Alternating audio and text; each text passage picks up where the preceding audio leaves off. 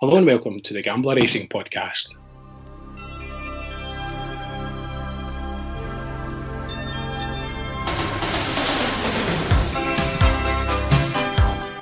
I'm Selectabet and I'm joined by Paul Gallagher, who's also known as the voice of value. How's it going, Paul?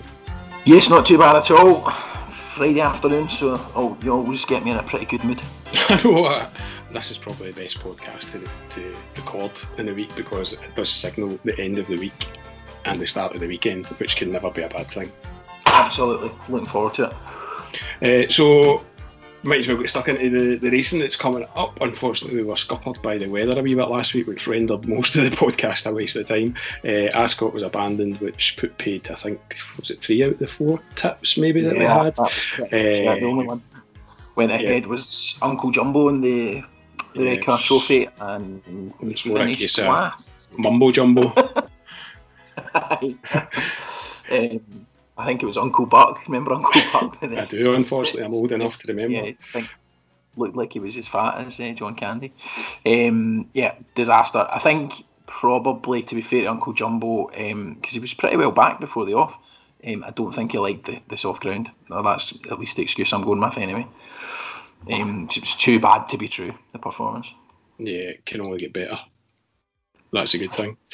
Exactly. So this week we've got another 4 tips again, as it has been the last few weeks. It's 4 tips across 3 different races. So we've got one race where we've got a couple of shouts in it. And yeah, it should be a good day's racing. Newmarket in York, we're going to have a look at a couple of races there. Yeah, it's drawn towards the end of the flat season now, but there's some pretty good quality stuff. I've concentrated on primarily the big 2 big handicaps on the day, which are the Coral Sprint Trophy at York and the Cesarewitch at Newmarket. But I've also got one, the big Group 1 of the day as well. I think it's a really good value shout on that as well. Yeah, I have to take my hat off to you when you send your tips through pre-podcast. And previously we used to cover all the races that were live on ITV, and then we decided that, it may be more profitable, shall we say, if we narrowed the field and hand-picked the races and the horses that we were going to discuss on the podcast, but still you go for these large races, puzzles that are really, really difficult to unpick. Yeah, the other ones I enjoy, I think they're the ones where you find the most potential value. You can go and sort of try and find the smaller fields and shorter price winners, but ultimately I think in the long run you'll get done in doing that. I think you need to go and try and find a bit of value. So it might be a sort of long time between drinks when you're looking for 20-1 winners, but ultimately I think that's the way to do it. Or at least that's my philosophy. Well, you've not given yourself the name the voice of value for nothing, I suppose. That's true. So first one we're going to have a look at is in the Dewhurst, which is a nice little precursor to the Coral Sprint Trophy and the Cesarewitch, which we'll touch on very soon. Yeah, Dewhurst, good quality Group 1 race for 2-year-olds. So as the sort of season draws to a close, you tend to find they look to find the sort of champion 2-year-olds, the best quality 2-year-olds across Britain and Ireland. And races like this are sort of go a long way to deciding which horse that's going to be. There's quite a lot of entries, which is good because it gives us a decent each way angle into the race, which is always welcome. The one that I quite like is double figure price, a horse called Wembley, and it's ridden by Ryan Moore for Aidan O'Brien, so you would expect that horse to be running or to be priced up at a much shorter price than 11-1. Hasn't done much wrong so far in his career, 5 runs. Just the 1 win, but in the top 3 each time, and sort of I think was a bit surprising last time out in the Vincent O'Brien National Stakes at the Curragh, which was also a Group 1, sort of finished a close second, but went off at 22-1 and was ridden by Wayne Lordan, who's the sort of second or third choice jockey at Ballydoyle. So I think they were sort of pleasantly surprised by the performance. So Ryan Moore jumped ship from St Mark's Basilica and now is riding Wembley in this. So that's a sign to me that they reckon there's some improvement.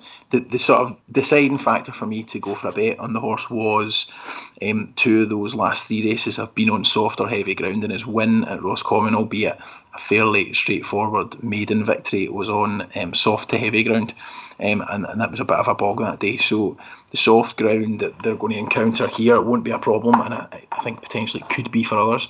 So the decision of Ryan Moore and the soft ground, and the fact that it will definitely stay the 7 furlongs whilst others have got a question mark over it, that suggests to me it's a cracking each way bet. You can actually take out a good chunk of the field who are probably just not good enough, which leaves you at sort of a limited number to select from on an each way, from an each way perspective.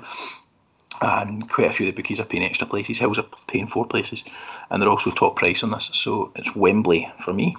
And Wembley was second to Thunder Moon at the Curragh. Thunder Moon looks to be heading the market at the moment. About 3-1 mark. So that would suggest some value in Wembley. That's exactly it. These 2-year-old, they can improve so quickly between races, or they can be quite temperamental. So with that sort of difference in price, to me it just seems a no-brainer to go for Wembley. Okay, so it's Wembley in the 255 at Newmarket, which is the Dewhurst. Next, we're going to jump over to York, the Coral Sprint Trophy, and you've got 2 that you like the look of in this one. Yeah, so this is a big monster field sprint handicap at York. 22 runners, I think, we're at the moment at the time of recording.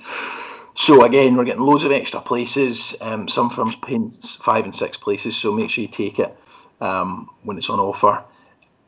I think it's wide open. There's not an obvious, really. Sometimes you get a sort of unexposed one that's just coming through the ranks and is dead obvious as a favourite. There's not really the same the same sort of horse here.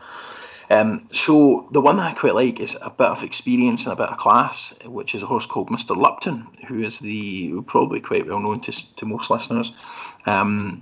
Finished 3rd last time out in the Gold Cup, run pretty respectably. He's a 7-year-old who's been around for a while, but the sprinters can continue to hold their form well into sort of that age bracket. So I'm not concerned about that. He's looking as good as ever at the moment. No problem at all with soft ground. Has won on that in the past, and pretty solid form. And I just thought he's still a couple of pounds below his sort of highest marks, actually about 5 or 6 pounds below his highest mark. So I think he's got a bit of movement there, and just thought as an each way shout, it was rock solid. And you're getting 10-1 widely available with 6 places. So I thought with no sort of standout young progressive one, I thought take a chance on Mr. Lupton at double figure price. Yep, top weight, tick. Course and distance winner, tick. Exactly, yeah. What's not to like? And a fairly decent price, and as you say, a fairly open field. Yeah, quite fancy Mr. Lupton to certainly give us a run for our money and get into the places. The one that a sort of bigger price that I'm taking a chance on, and you'll be delighted to hear that Danny Tudhope rides this one. I was thinking we're going to have to get a jingle for this. The Danny Tudhope. We'll need to get him on for an interview, actually. See if we can on and chat to us. I'm his number one fanboy. He probably doesn't speak to me anymore after all the kisses I send him on Twitter, etc. But yeah, the horse is called Wise Counsel, and it ran last time out in the Gold Cup. Yeah, it was their Gold Cup last time. Finished 8th to 24, so nothing fantastic. But actually in these big races, that's just outside the places, so it wasn't actually that far away. And the horses sort of from 5th through to 8th all finished in a heap. It took a photo to separate them, so it was as close to 5th as he was to 9th, really. So it's worth bearing that in mind. So when people initially look at the race cut and the form, they're going, well, he was 8th last time. Not actually, it was slightly better than that. Crucially as well, he was sort of shorter room in the run. So I sort of marked him down as a little bit unlucky. And I just thought that he might be one to follow next time. And as it turns out, he ended up a much bigger price here. He was sent off 11-1 that day. There's 22-1 about. And he's been dropped a pound in the weight as well for his troubles. So I thought he's one probably to stick with. I don't think we've seen the best of him. He's only a 4-year-old, still got potential for improvement. So it was Wise Counsel. The only caveat, and I'm saying this thinking back to Major Jumbo earlier, I'm not entirely sure that he wants soft ground. He's won on good to soft, and that it was good to soft when he performed okay last time at Ayr, as I say. So I don't think it's like a disaster.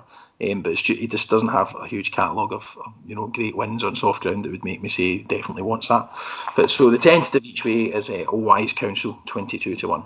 Okay, and last week I asked you about Admiralty, and I feel kind of duty bound to ask you again because Admiralty is trying to break its run of 4 second place finishes in a row, in the Coral Sprint. So, my notes here for this are what did I say about Admiralty? Yeah, he's gone up £3 again for finishing second. So I just think he's not as well handicapped. His price isn't fantastic, about 11-1 thereabouts, and also soft ground's probably not the best for him as well. So there was a few sort of slightly negatives with Admiralty that I didn't have at Ayr last time when I tipped him and he was second. So yeah, that was it. I just thought maybe he's had his chance and hasn't quite got over the line. I mean, don't get me wrong, wouldn't be surprised to see him finish in the top 5 or 6 again and collect the place money.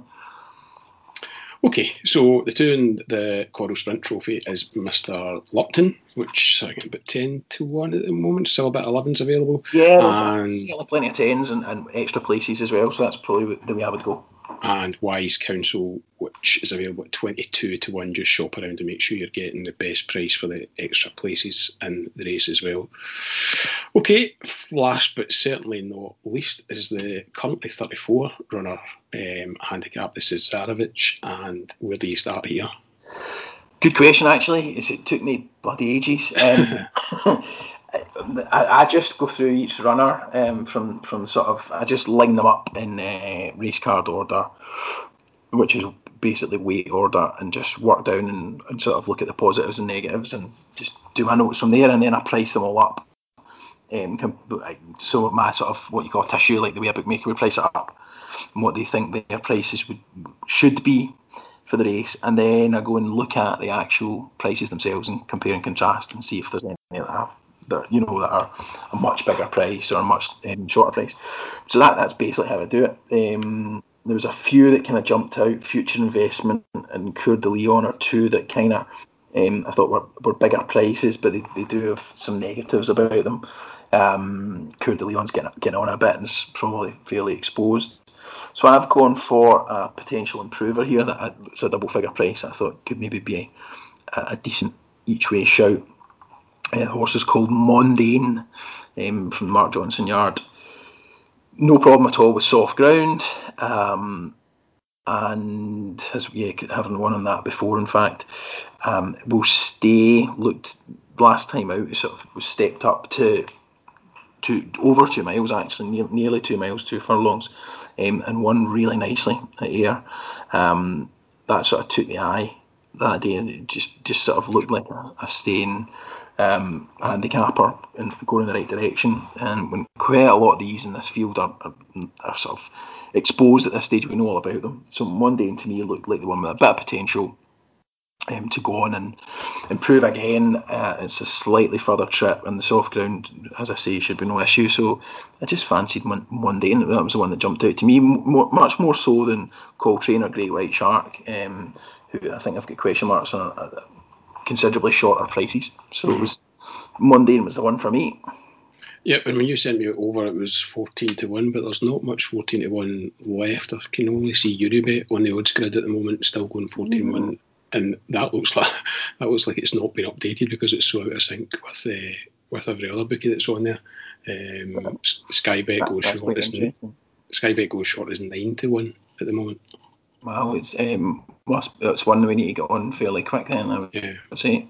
Because that's happened quite quickly, because it was only about half an hour ago, 40 minutes ago, I texted across.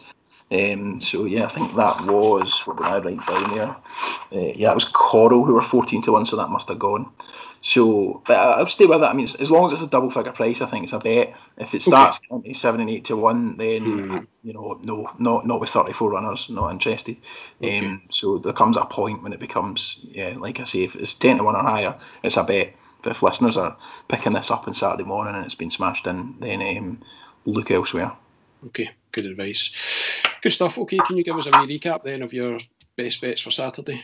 I can indeed. The 2.55 at Newmarket in the Dewhurst. The bet is Wembley, 11-1 each way, and you'll get that with William Hill. The 3.10 at York, the Coral Sprint Trophy. We've got two selections in this race. It's Mr. Lupton, 10-1 each way, and that's also with Hills actually.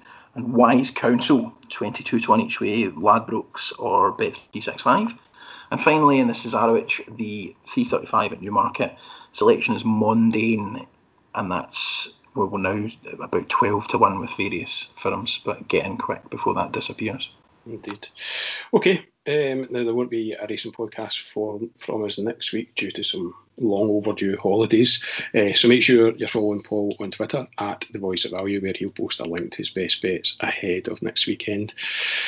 In the meantime, thanks for joining us on this week's podcast. Hope you've a great weekend and best of luck with your bets, Paul. Good luck to everyone, and just to be clear, it's not me that's having holidays, it's him that's off scanning. Thank you. All the best, mate. Cheers.